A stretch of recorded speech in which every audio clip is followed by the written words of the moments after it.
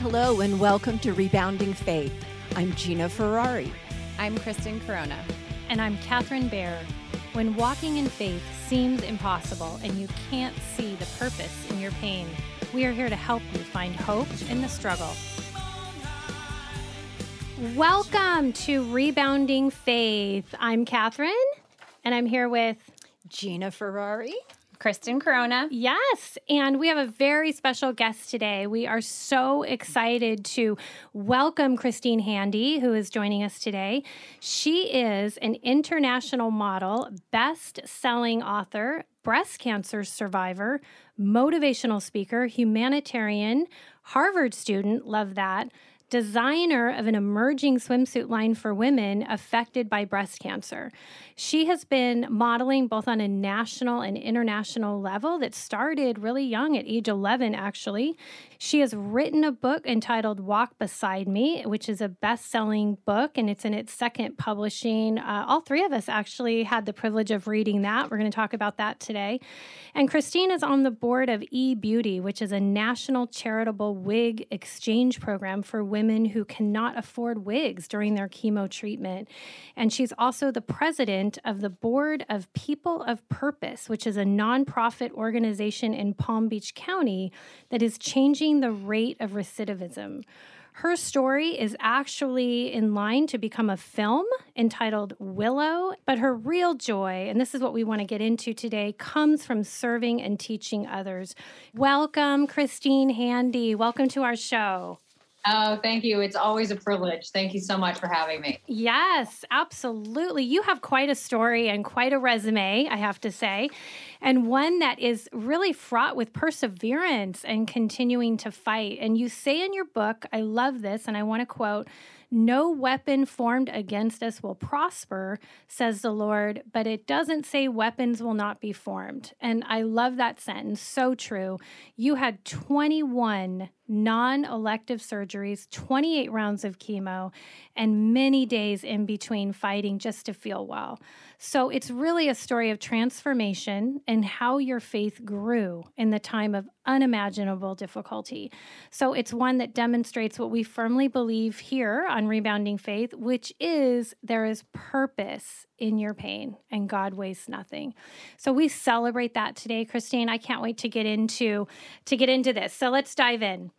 I wanted to ask you how you would describe your life and your faith prior to age 35, which is when you were kind of came up against your first medical trial and you fell ill.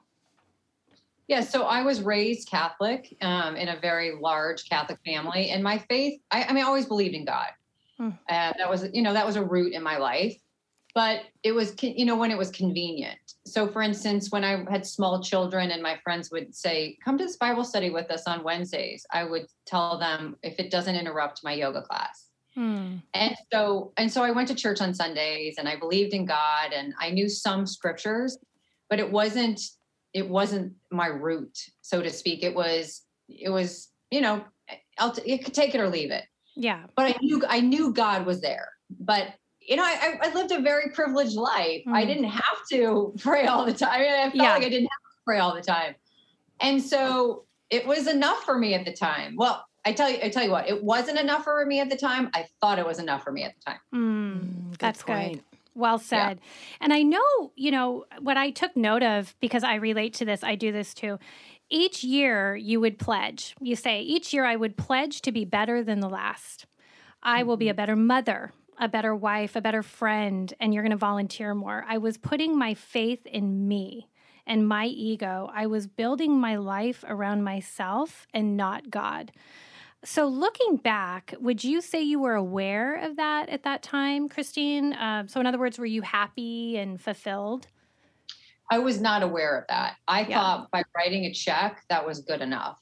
And I thought by going to the right church, it was good enough. I thought by having my kids go on mission trips, that was good enough. Yeah. And when things started to get really, really hard, I realized I had built myself on false idols. I had built my entire life on my own pride and ego, materialism, control that I was carrying in my life, unforgiveness. The idea that yoga was more important than going to church. So I had all these false idols, and slowly they started to be chipped away.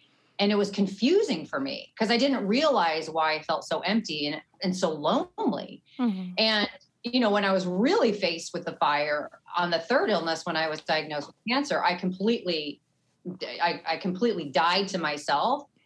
And I almost literally died, but I was kind of hoping I would die at that point because I didn't know what life looked like with an abundant faith in God, with a total dependency on God. And what that means is not meditating on the outcome. I had no idea whether I was going to live or die through chemotherapy. My doctors were telling me this is a percentile chance of survival. And that was, I was meditating on that. Well, what if I can't raise my kids? Well, what if I can't get to the next, Cartier bracelet? What if I can't buy that bag, whatever? Mm-hmm. And it became very obvious to me during the short term of chemotherapy that people were watching me. I was young, I was 41 going through breast cancer, and, none of my contemporaries had been through that type of illness. And so they were looking at me to model something, right? Mm-hmm. I wasn't modeling courage at that time.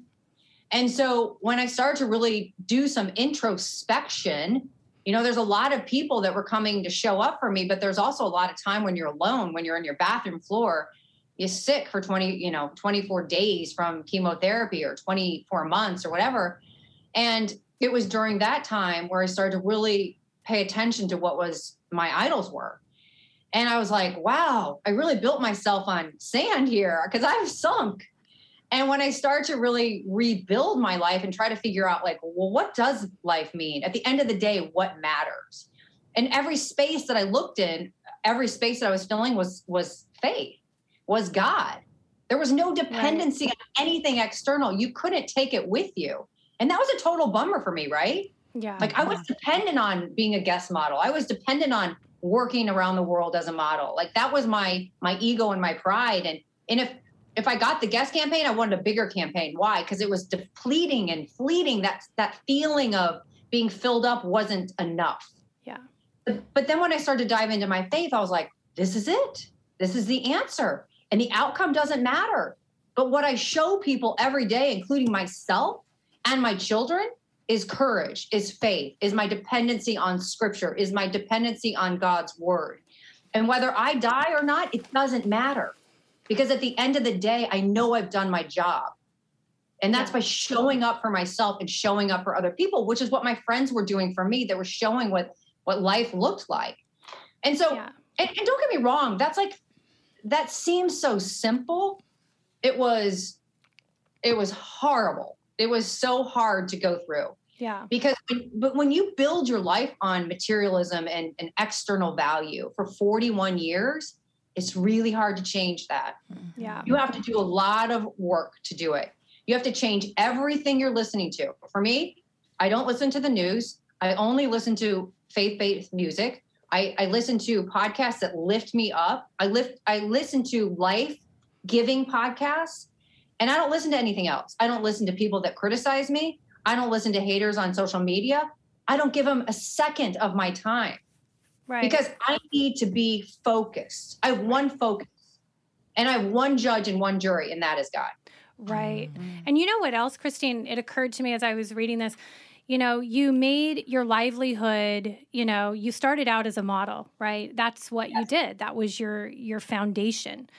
Right. But you were still modeling as you went through these difficult trials and what you endured. You were still modeling. You were still just doing it in a different way. You were modeling where you were. You were modeling your courage. You were modeling you're modeling your faith for others. Right. And it's so apparent. It's so interesting to me how you've always been a model. You still are. You're still showing that for others and being an example. So that really stuck out to me. And I just wanted to make sure and say that I admire you so much for that. And just, what you went through and that you've decided to make it a cause, really. And share that. So for some of our listeners that haven't had a chance to read your book yet, I just thought maybe if you could sort of summarize the medical challenges, because there were 3 very distinct medical trials that you had. Right. And maybe if you could describe that real quick. Sure. Well, 4 now, but yeah, we'll start with a 3. Yeah. So when I was 35, I had an emergency colon resection. And, for 35 young, healthy woman, that's pretty unusual. And the doctor went in orthoscopically to take a portion of my colon out. And when I woke up in the recovery room, I had a port in my neck and a blood bag above my head, which at that time, I didn't even know what a port was. And I was having my second blood transfusion. So he had made an error in surgery and nicked a vein in one of my bones. And this is interesting about that story. When I picked this doctor to do this surgery, I had brought in my comp sheet. A comp sheet is basically your modeling resume. It's like a square. It's got 3 to 4 different pictures on it. And I basically said to him, I'm like, we're doing this orthoscopically, right? And he goes, yeah, it's no problem. I would normally do it orthoscopically. I said, well, this is my job. Like, I need the scar to look really good. And when he nicked a vein in my bone when I was 35 years old, he was so afraid to open me wide open, to cut me wide open to see where the source of the blood was coming from. So he spent about 30 minutes searching for it without opening me up. And I almost bled to death because of that. Mm-hmm. So here I had put on this person, this doctor, who made a simple error that he can't open me up in an emergency because this is my livelihood. This is my job. This is my idol. So I almost bled to death from that. And then I woke up with the pain was grotesque, but I had this scar from hip to hip. And I felt my abdomen. I was like, what am I going to do? That was really scary for me. And it took me about a year to get over that. And I had some hints that something was wrong. And I'm not talking about physically, emotionally at the time. God was working with me there. I think if I had understood it then, maybe I wouldn't have had to go through the other 2. But I didn't quite get it. I was happy. I went back to my yoga. I went back to, writing the check for the charities. I went back to shopping and buying the bag because I felt bad, and life marched on. When I was having difficult time emotionally, I'd go lay on my yoga mat. That was like my solace, right? I mean, you can imagine that's a big false idol, but I had no idea. So then fast forward to when I was 41, 6 years later, from yoga, had a torn ligament in my right wrist. And again, I went to find a doctor who repaired the ligament. And 6 weeks after the surgery, he took the cast off. And 2 days later, my arm ballooned. My right arm looked like, I woke up on a Sunday morning and my right arm looked like my thigh bone. And that's obviously unsightly, but that wasn't the problem. The pain was grotesque. And I would carry my arm on my chest because it was too painful to move. I was shaking. The pain was so grotesque, I was shaking. And so I stopped eating or drinking anything because I didn't want to get up to go to the restroom. And now I have little kids and I am completely paralyzed in pain. And I was afraid to call the doctor on a Sunday because my self-esteem was so low. It had taken so many hits for so long. When you're in the modeling industry and you're dependent on what you look like and you show up and you're a couple pounds heavier or your hair isn't colored right and they send you home, you feel bad about yourself. And slowly, after being in that industry for 30 years, it was like really hitting me. And so when I got up enough courage to call the doctor on a Sunday, which is ridiculous. Like, we should call the doctor, when we need a doctor. Yeah. Right. But I didn't feel good enough about myself. Yeah. Looking back, it's so simple. But anyway, so I called him and I went in the next day and he said I had this disorder called RSD. And he never took an x-ray. He never did a blood test. And for months, he sent me to a physical therapy place way outside of his office. Like, he got rid of me. And 7 months later, I don't know, I had maybe 8 or 9 casts on over the course of that 7 months. I started to lose my hair. I was losing weight. I was in pain every day. I was going to physical therapy where the pain was so bad that I was crying during physical therapy. I wasn't able to pick up my kids. I was totally immersed in this medical situation for months. And I was walking around my neighborhood every day, a little bit, just trying to get some, thinking about stuff and life and what's it about. And one of the gentlemen that works in the park and recreation of the neighborhood I lived in, he walked over to me and he goes, wow, you have another new cast on. And I was like, who are you?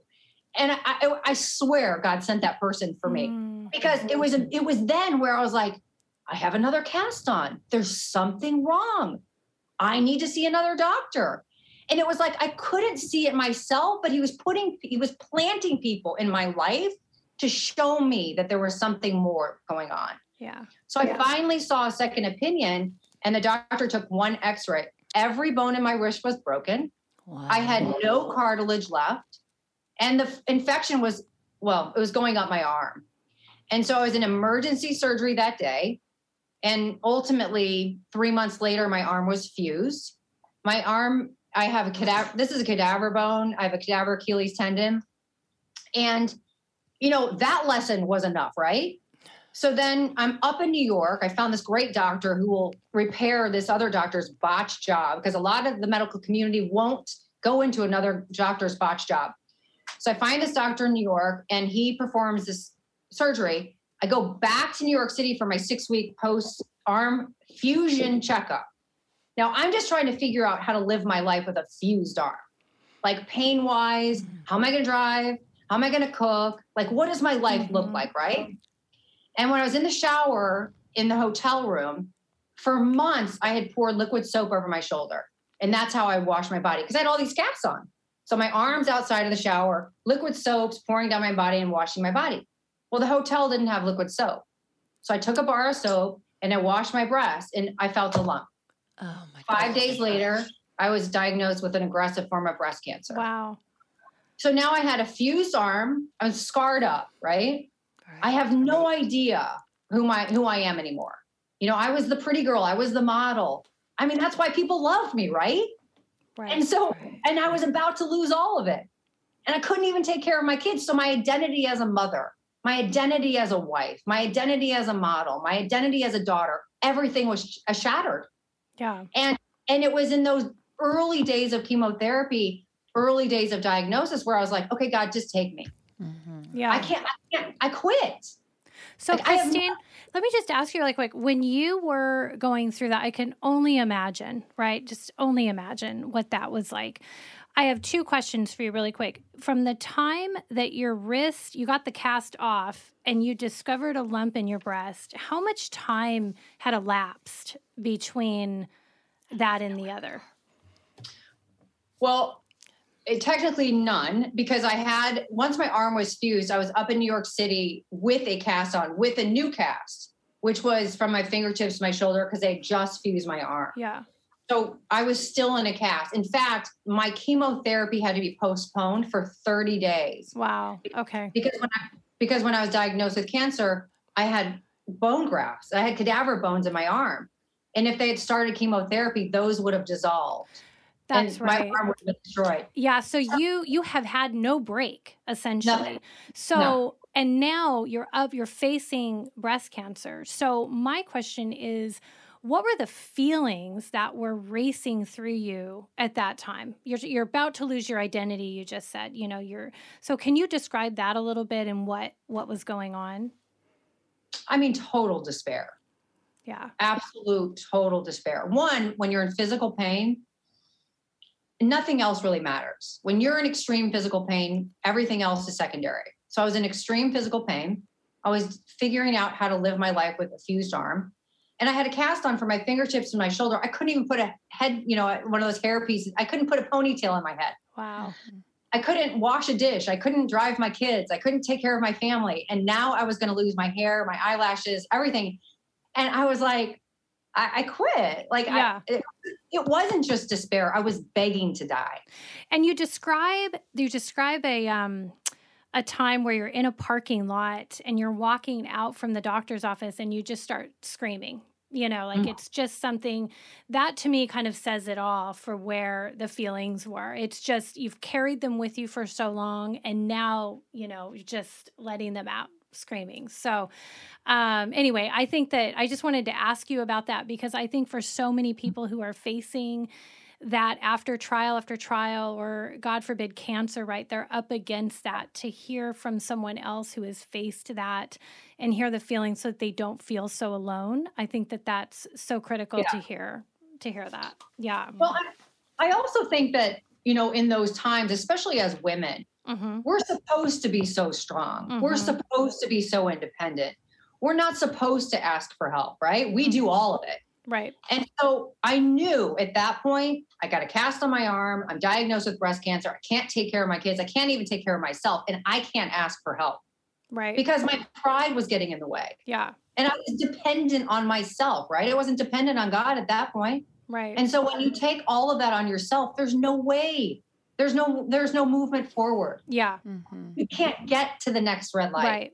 Yeah. You just stay stuck. You stay stuck in that place. Yeah. Yeah. And I'll give you one further. I wasn't even stuck. I was going backwards, Yeah. And so when I drove home that day, I was looking at all the families outside and living what I considered to be a normal life. And I was like, I'm never having that again. I don't want to move on in my life. I don't even know if I'm going to be able to take care of my kids. I don't know if I'm going to be able to survive this cancer. So I quit. Yeah. And that was my darkest moment. But that was also when God sent a team of women. Now, you don't need a team of women. You need a couple people in your life to show up for you.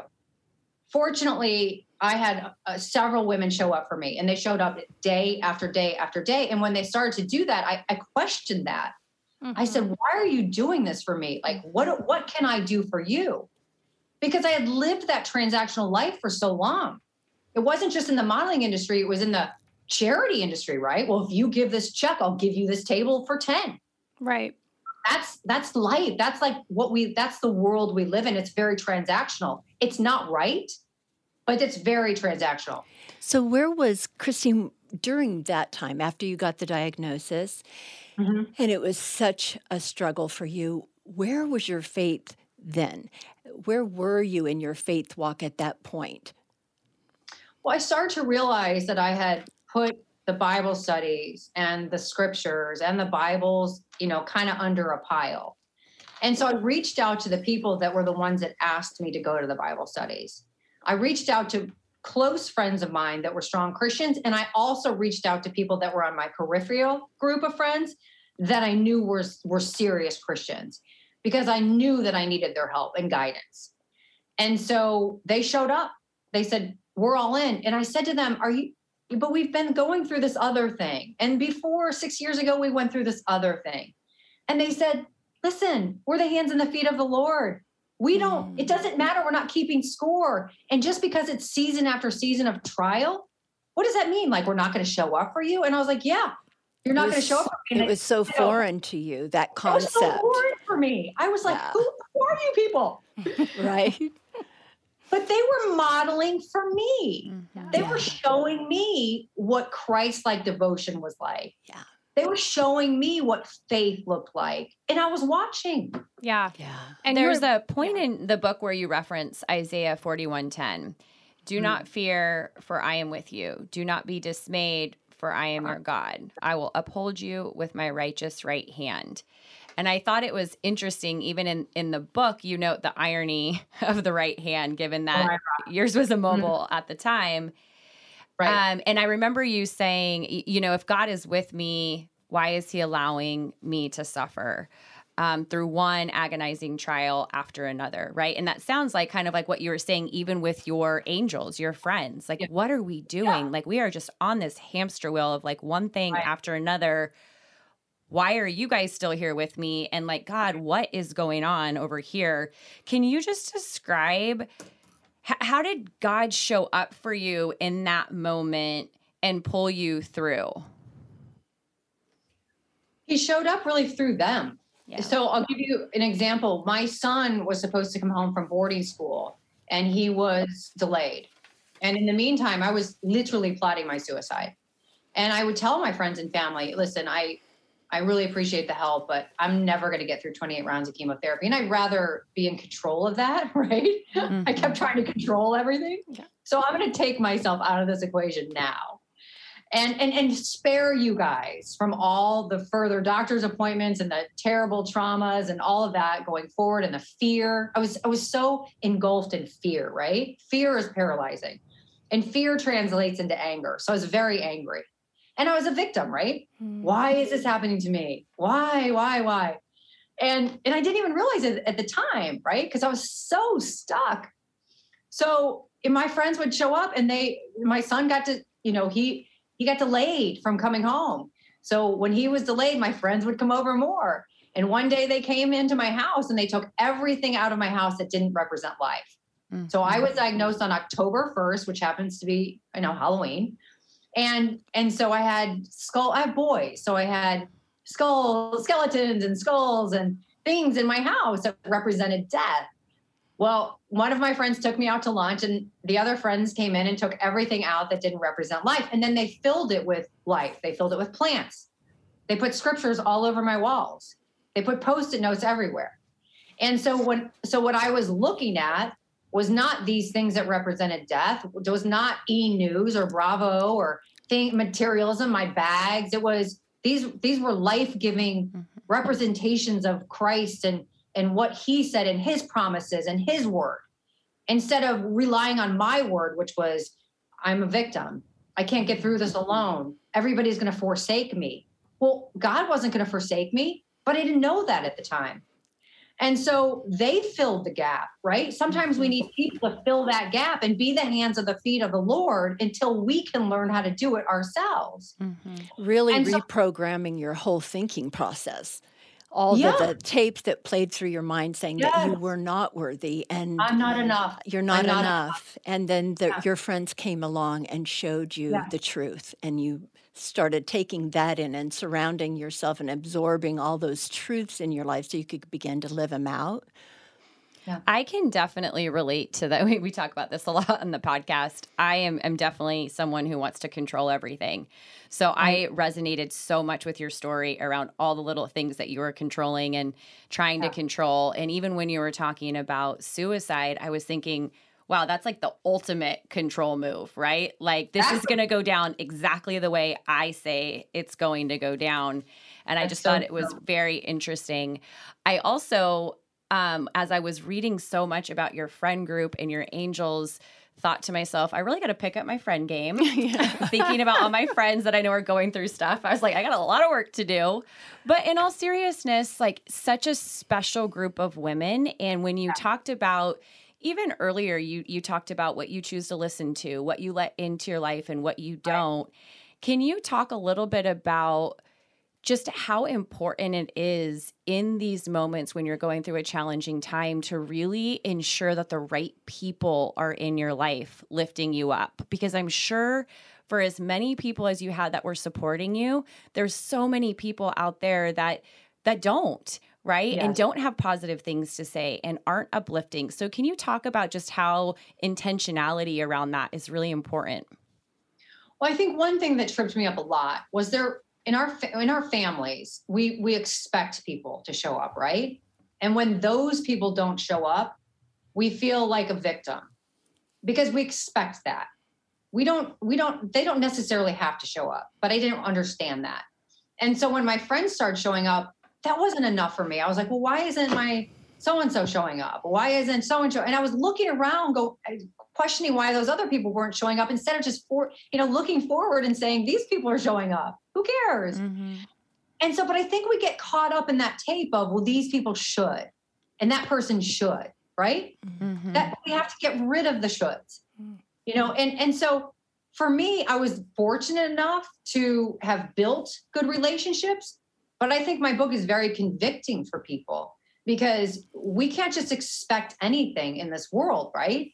And I'm not saying it's transactional, but when somebody teaches you how they're going to treat you, believe them. And that's critical. And so when their voices start to overpower mine, I started to pay attention to that. Mm-hmm. And I let them, because I let go of that pride. I finally surrendered. Like that's one of my favorite words, surrender. And I surrendered and said, okay, I'm going to listen to them and see what they have to say and see if they're doing it differently because they seem to be getting through life a little bit better than me. And so I started to emulate them. And then and this was just my idea, but I started to change the tape in my own head, but also on TV and also with podcasts.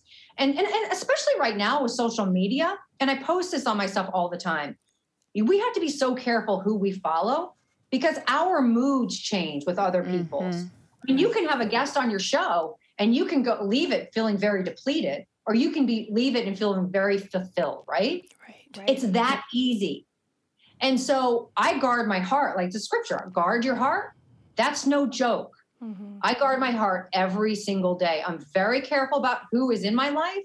I'm careful about calls I take. I'm careful about who I follow on social media. And if that's offensive to somebody, like if I don't follow somebody that expects me to follow somebody, that's their problem, not mine. Mm-hmm. But this all also not only goes back to faith, it also goes back to building your self-esteem. If you don't have a strong self-esteem like I did, you're going to make decisions based on that feeling of unworthiness. Mm-hmm. And I did that for many years. Now my self-esteem is unshakable because it's rooted in faith. It's because it's rooted in God, because God is my judge, right? Right. But if we're looking to the world to fill us up, if I'm looking to my book as to how many copies are sold, or I'm looking to social media to see how many followers I have, my life is going to be built on sand again. I'm not doing that. I'm not going back to that.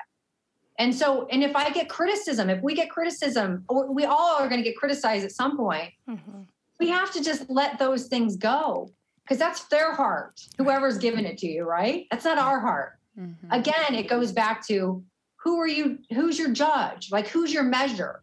And my measure is by God. Right. I think that's so good, Christine, because I love that saying that we all have a God-sized hole in us, that nothing can fill us up except God. It's how he designed us that way. And so to see you where you were before, many people would think, oh, she had it all. She was a model, she was successful, she was, affluent, all of these things, happy family, 2 boys, all of this stuff. Yet looking back, I love to hear you say how much you've changed, how your faith has changed, and now you stand on the rock of God and Christ. And one thing I wanted to ask you was, I love the acronym that you have in the book for chemo, which is Christ has eliminated my opponent. And one of your girlfriends, your angels, texted that to you when you were in chemo, I want to say.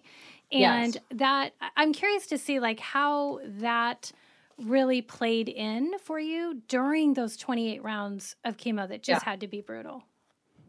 Well, we can focus on anything we want, right? When I'd go into chemo, I had a port and they put the horrible medicine, in the port, and I'd feel really, really sick. In fact, at one point I took my older son with me and he was carrying me out of chemo. I could have focused on how that felt or how bad and how scary that is. But because she gave me that acronym, I was focusing during those times. During the 8 hours I was sitting in that chair for week after week, I would say, okay, Christ has eliminated my opponent.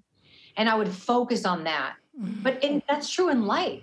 We can focus on anything we want. We can focus on fearfulness. We can focus on hopefulness, or we can focus on helplessness, right? I can be a victim. Nobody would blame me. Everybody would look at my life and look at my scars and look at my chest and they'd go, we get it. But that's a choice that I'm making. It's my reaction to the pain. It's everybody's reaction. That's their job, right?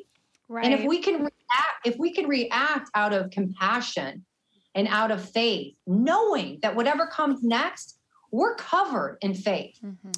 That's a choice. Absolutely. I love that saying, fix your focus. It's kind of what you're talking about. Just fix your focus.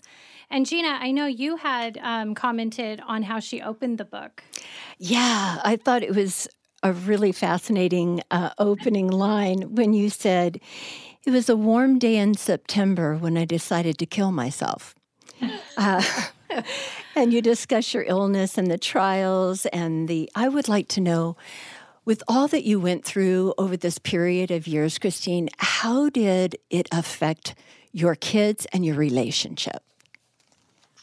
Well, that's a question I don't answer a lot, but I'll answer it today. Thank you. I usually give people the masked version. Yeah. My kids were angry. Fear obviously translates into anger. And they didn't want to lose their mom. Right. And they didn't know how to articulate it. My older son was 12 and my younger son was 10. And I'll give you an example. One day I went out and got a brunette wig because I thought, I've been blonde all my life and I'm going to wear a wig. I didn't want to look bald. And And so my mom took me out to get a new wig, and my son came home from school, and I had this cute little brunette wig on, which my mom loved. She was like, you should keep that. Uh-huh. And my son came home from school, and he looked at me, and he ran over. He was 10. And he ripped the wig off of my head and threw it across the room and ran out of the house crying. Oh. Because he didn't want to see his mom look different. Yeah. He knew what was going on, but he wanted his mom to look like his mom. So that really obviously affected them. Yeah. And, we tried for a long time to get them in therapy, and they were resistant to it. They've had some issues, moving forward. I think that they look at what I do with my life, and I think that probably helps them at some point. And boys, they have such a hard time articulating, didn't have girls, so it's different. And they saw the transformation, right? I mean, for so many years, I was modeling for them materialism. Mm-hmm. And so I think I, changed that. Even my texts to them are so different now versus then, instead of saying like, oh, I got floor seats to the Miami Heat, I'm going, okay, God loves you. And, what is your measure today? And what did you do for somebody today? Yeah. And so it's been a long journey for them. And I don't know what that feels like because I didn't have a sick mom. Right. But I can only tell you that from the way I live my life, from the grit and grace that I've shown other people, I know I've shown that to them as well. And I know that they will be compassionate men when they get older. That's true. I think when you were saying that, Christine, I was just thinking about, of course, it was really difficult for them. Of course, it took a toll on them. They were kids. They didn't know how to handle that. But I think it's a really beautiful transition that they watched you. I think that just like you saying that the text you send to them and the way you speak to them, you've helped heal them too from the trauma and the pain that you all went through collectively, right? Yeah. You don't realize how much of a family disease it is. Mm. Even I didn't realize it until really after, because I thought in the beginning, I really thought this is me. This is my disease. I'm going through this alone. I'm going to fight this kind of alone, and it's not true. It's a family disease, and it really, really affects everybody. I have just a random question. So it was interesting. So I read the book and I was like way into it. I travel for work and I was on a plane, and it usually takes me, I don't know, probably too long to read books, but I like whizzed through this on the plane. And I hadn't had a chance to really do a lot of other research. I mean, obviously now I have, but at the time I remember Catherine and Gina and I hopped on a call, and I was so shocked when I found out you had 2 boys and not a boy and a girl like in the book. And I was like, what? Like my whole world just changed. So I don't know if you can share or if it even matters, but what was the reasoning from going from you have 2 boys to in the book, it's a boy and a girl? Well, I didn't know at some point. I mean, the written word is permanent, right? My book's out there. It's going to be out there. And I didn't know what kind of effect it would have on the children. Mm. But I also knew that I couldn't write a book that was just flowery and just said, oh, look at all these women that showed up for me. Everything was so great. And I got through chemotherapy and I'm healthy now. And that just wasn't true. Yeah. And also when I was going through chemotherapy, there wasn't a book out there like mine. There wasn't a fictional depiction of somebody's life. And I thought that we needed that. 100%. And so many people need something as like, okay, well, this is what's going to happen, and this could happen, and this is a very hopeful story, right? And so when I was writing it, I knew I had to say a lot of the mud, like the dirty stuff, right? And so I didn't portray myself in a great light because it was true. But I wanted to show a more authentic and vulnerable story so that people really could relate to it. Because if we show our stories in a way that highlights only the highlight reel, right? Then people they look at that and go, well, my life sucks. Yeah. Right. I don't feel any better. I loved that. I loved that you did that, Christine. I love that you were so authentic. And then you said, look, I heard you in an interview saying, I did not make myself look good, but I had to own that part of it too, right? To be genuine. Yeah. I mean, if I really want to go out there and help people, it's not about my name.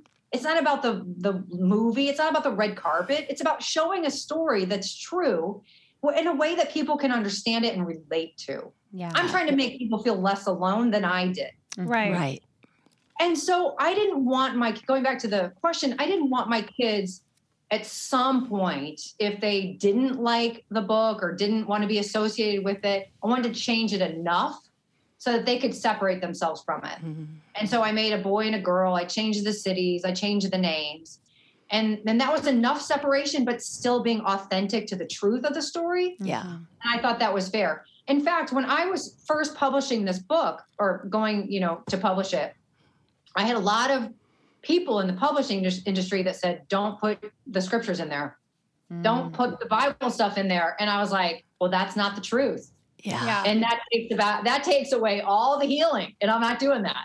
Right. So if this book isn't going to be successful because of that, I'm good with that. Yeah. What yeah. an interesting, So like it's such a, I don't want to say stereotypical, but like you see that a lot, right? When you're trying to really be authentic and be yourself and someone's like, but we don't think people are going to like this. And you're like, but that's exactly the point. The point is this story is not for those people then. This is my story. And to your point, like I'm serving one person and that's very clear to me. And I'm not going to have a book without him in it. So end of discussion. I think it's just such an interesting point of how much or how often I would say you get tested with stuff like that we say is important to us. And when the rubber meets the road, how do we really react to that? So I appreciate that sentiment. Thank you. Yeah. And so, Christine, to sort of like just continue to travel through your progression. So you have been through, I want to say over 6 years of trials. Between 35 and 41, you were diagnosed with breast cancer. So there's like a period of 6 to 7 years, I want to say, more than that. Okay. All right. So moving into the post-trial, right? And I know that there's still complications and you're still going through seasons, of challenges from that. But when we had asked you, what is your favorite verse? And you had responded with Proverbs 3:5, which we all love here. And just to read it for our listener, it's trust in the Lord with all your heart and lean not on your own understanding. And so I would love to know, like, your identity really has changed as a result of these trials. And I just want to read an excerpt that you wrote to us in why this is so important to you. You said, so what was seen was pain, confusion, loss of identity, but in fact, it was an opportunity to lean on what isn't seen. Lean on faith and the eternal. So what was taken was not stolen. What was taken was not meant to be there to begin with. I was leaning on beauty, idols, materialism, and what I needed to lean on was God, His mercy, His grace, and faithfulness to shore me through it. He was in control when I wasn't. That is so beautiful, Christine.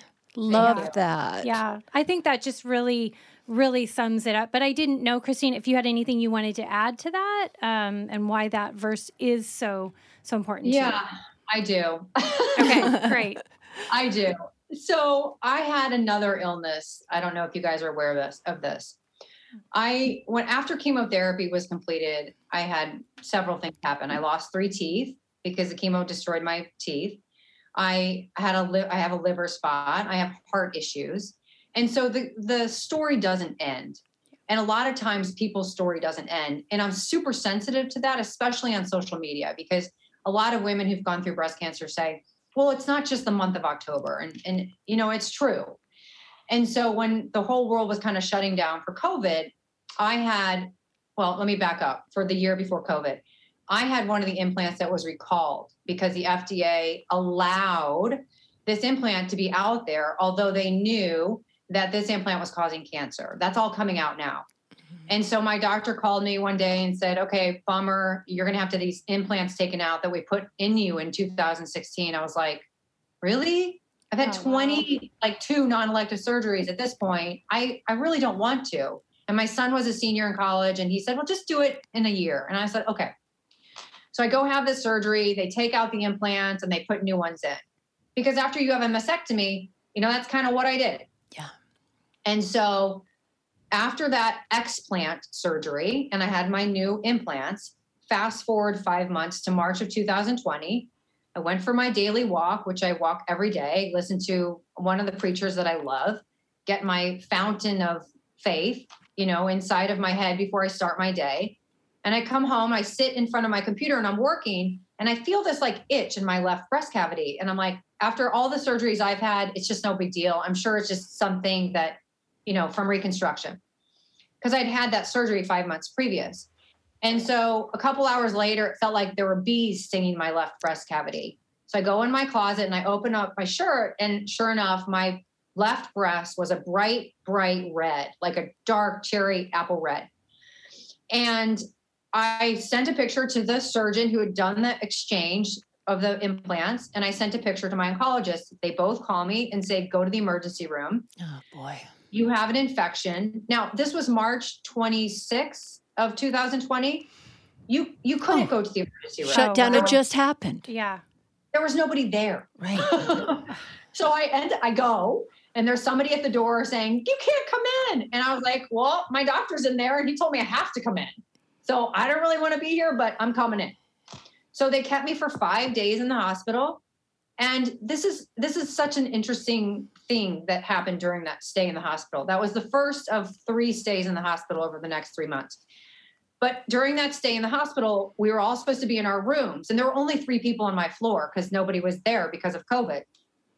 And I would sneak out of my room, and I would walk to the other patient's room, and I would knock on their door, and I would open their door and say, how can I help you? What can I do? Can I speak faith? Can we talk God here? And everybody was receptive to it. Wow. So I get out of the hospital. They put a PICC line in my arm and send me home with massive antibiotics. So 2 weeks later, they take the PICC line out and they go, you're fine. And I was like, okay, phew, I dodged a bullet. A month later. Another one, yeah. I dodged a month. Not really, though. I didn't. A month later, at the end of April, the same exact thing happened. I go get my, my podcast. I come home. Literally the same thing happened. I go in my closet, lift up my shirt, and not only is the redness on my chest, but it's moving up my chest. Ooh. I can see it moving up my neck. So I sent off the pictures. They send me to the emergency room. I'm there again for 5 days. And this is so funny. The nurses, when I checked into the hospital, the nurses remembered me. Mm-hmm. They put me in a suite in that hospital. And they said, the reason we remember you is because all the patients that were in there, they kept asking for you when you got out. Oh, you were their angel. Yeah. I was there. I was trying to be their angel. So again, I'm sneaking out of my room during that stay, and I'm going around to the other patients. Now there are more patients that time. I'm walking around the hospital trying to, help other people. And I get out of the hospital, they send me home with antibiotics. Fast forward a month and a half after that, I traveled to go see my older son because I hadn't seen him the whole COVID. It was June of 2020. And I get off the plane and I feel terrible. And usually I've got my phone and I'm going through emails and I'm doing all these things to try to, get organized with work. And I can't even pick up my phone. So I get home and I'm taking off my shirt and it's sticking to my chest. Oh. And I'm like, gosh, I feel really bad right now. And I look down and there's a hole in my breast. So I had when I went into the hospital in March, they said I had a staph infection. Mm. By June, the staph infection had turned into a MRSA infection, which is deadly. Yikes. Wow. Yeah, really bad. And the MRSA infection was in the implant and it had eaten its way through my skin. Oh, gosh. So I send off the pictures and my oncologist, she FaceTimes me and says, you have a real problem. I'm going to send an ambulance. And I was like, no. I mean, you guys you're so cautious about COVID that you're not paying attention to what's happening with me. I'm not going to the hospital.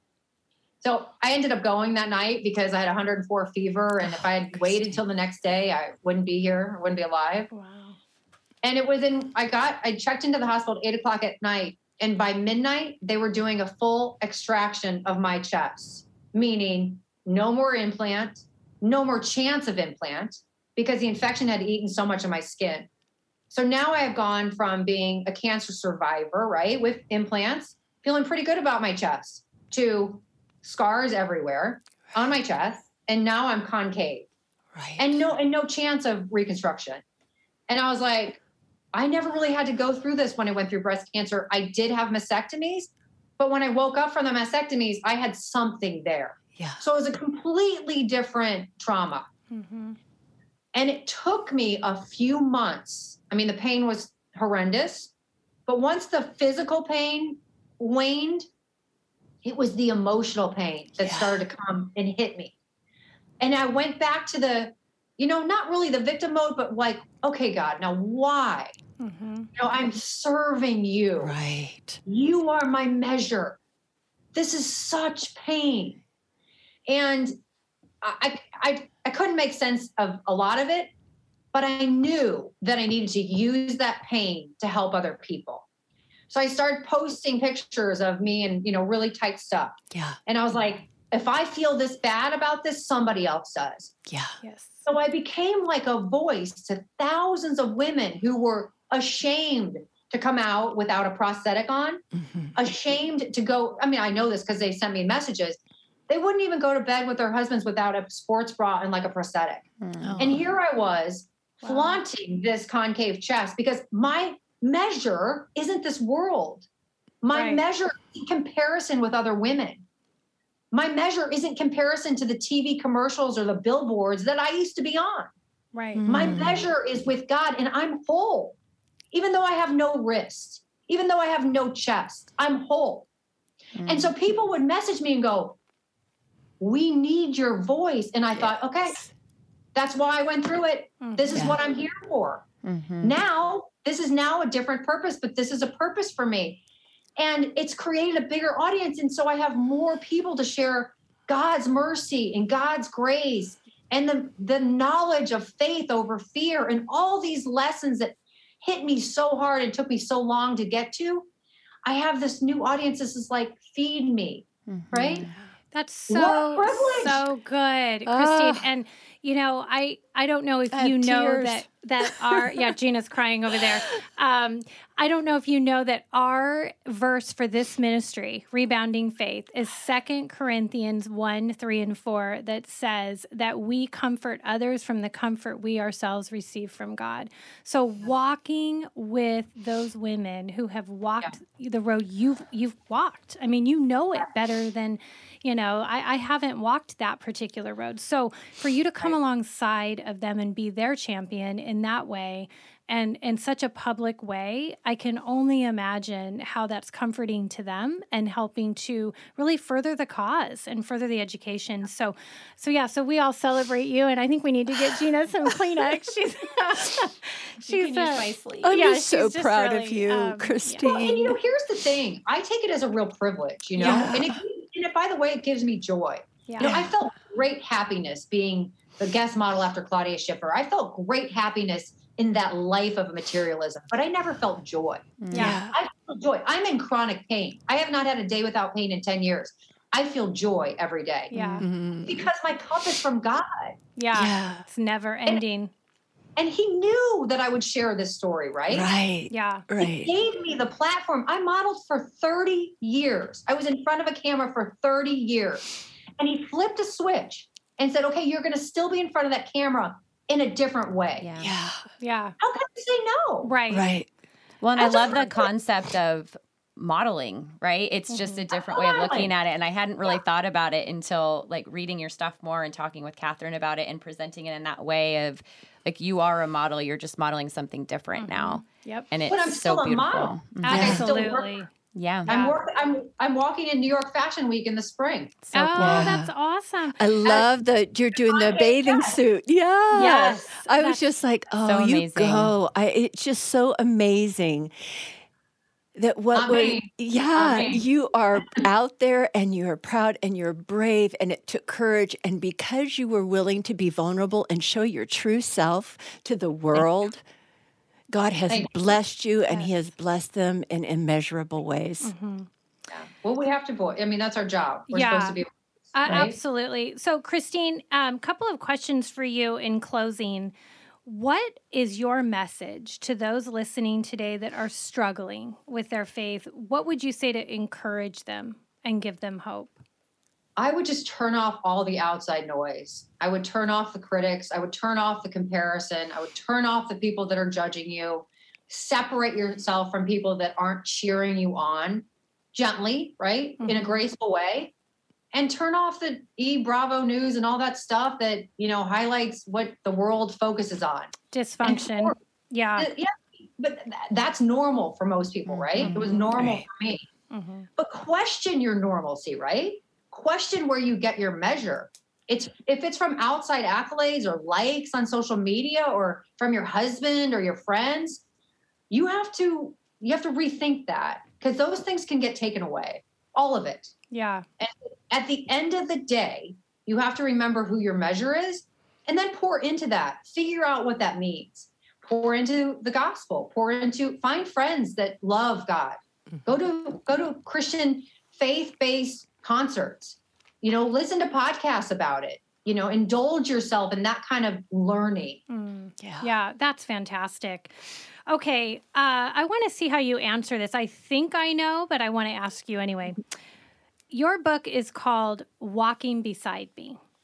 So who was or is walking beside you? Oh, God. Okay. I was like, I thought, okay, is she going to say her angels and God orchestrated that through that, or is it going to be God? But I wanted to hear it right from you. So that's fantastic. Let me say something in addition to that. Right when my chemotherapy was over and I was starting to write the book, I would have said my angels. And God had to refine me on that too. Yeah. Because he sent them. Those were the hands and the feet, but it wasn't them. It was him. Right. Oh, amen. And it's like me right now. This is not about me. I'm just the facilitator, right? Absolutely. And so I think it'd be great, Christine, to end on purpose in your pain. So moving forward, Christine, what do you have planned? Do you have anything that you want to share on how what you're working on currently? I do love to talk about eBeauty because I was fortunate enough to be able to afford wigs when I was going through treatment, but so many people are not. And if you go to ebeauty.com, which is our website, you can pick your color of your hair, the wig, you can pick the cut. We have partnered with L'Oreal, who gives us our grant money to ship all these wigs out. And we've partnered with Paul Mitchell Salons, who gives, in their training salons, they wash and they style our wigs. And so anybody, it's a free resource. So anybody who's going through active treatment can go to our website and we will ship you out a wig. Wow. We have redistributed over 60,000 wigs to women. Wow. That's amazing. I had heard that, Christine, and then there was I want to say you said maybe 30% of the women who no longer needed them gifted them back to the charity. Yeah. And that just blessed my heart. Wow. Yeah. So when they're finished, they send them back. Now, only about 10% of those we can use. Okay. But yeah, it's amazing. And some of those women send them back with a check with $5 or $10 because, our biggest cost is shipping. And so they give back. Beautiful. Yeah. Beautiful. Yeah. I love to talk about eBeauty because so many people don't know about it. And it's a free resource for people who need it. Right. Yes. Yeah, I think we should definitely put a link on our website to that, so we can we can connect that, and I would love also to just get the word out any way we can.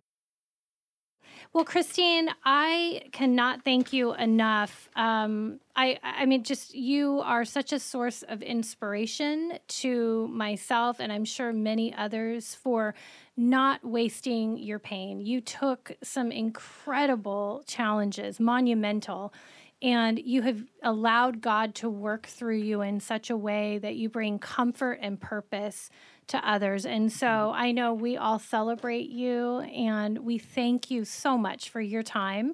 Where can people go to find out more about you or your causes? Well, you can go to my website, christinehandy.com, and we have all that stuff on there. Okay. And you can also find me on social media, Christine Handy 1 on Instagram. I'm on Pinterest. I'm putting a lot of content out these days. I take these interviews and I put them out there so people can hear them, and it's great. We're doing God's work, that's for sure. Absolutely. That's fantastic. And then the book, which I highly recommend, I thought it was a fabulous. Really good. Really So good. Yeah, really good. And they can find that where, Christine? Well, it's sold most bookstores. So Barnes and Noble, Amazon. Is where most people get their books, but Indigo Books. I mean, it's really everywhere. Okay. Google it. It's on I sell it on my web. Well, I don't sell it through my website, but it gives you a link on my website to Amazon. And in case you guys missed it, the name of the book is Walk Beside Me. We definitely recommend it. It's a great read. We thank you again for the time, Christine, and we hope everyone has a rebounding week. See you guys next week. Thank you for joining us. Come and join us next week, and be sure to like and subscribe to Rebounding Faith.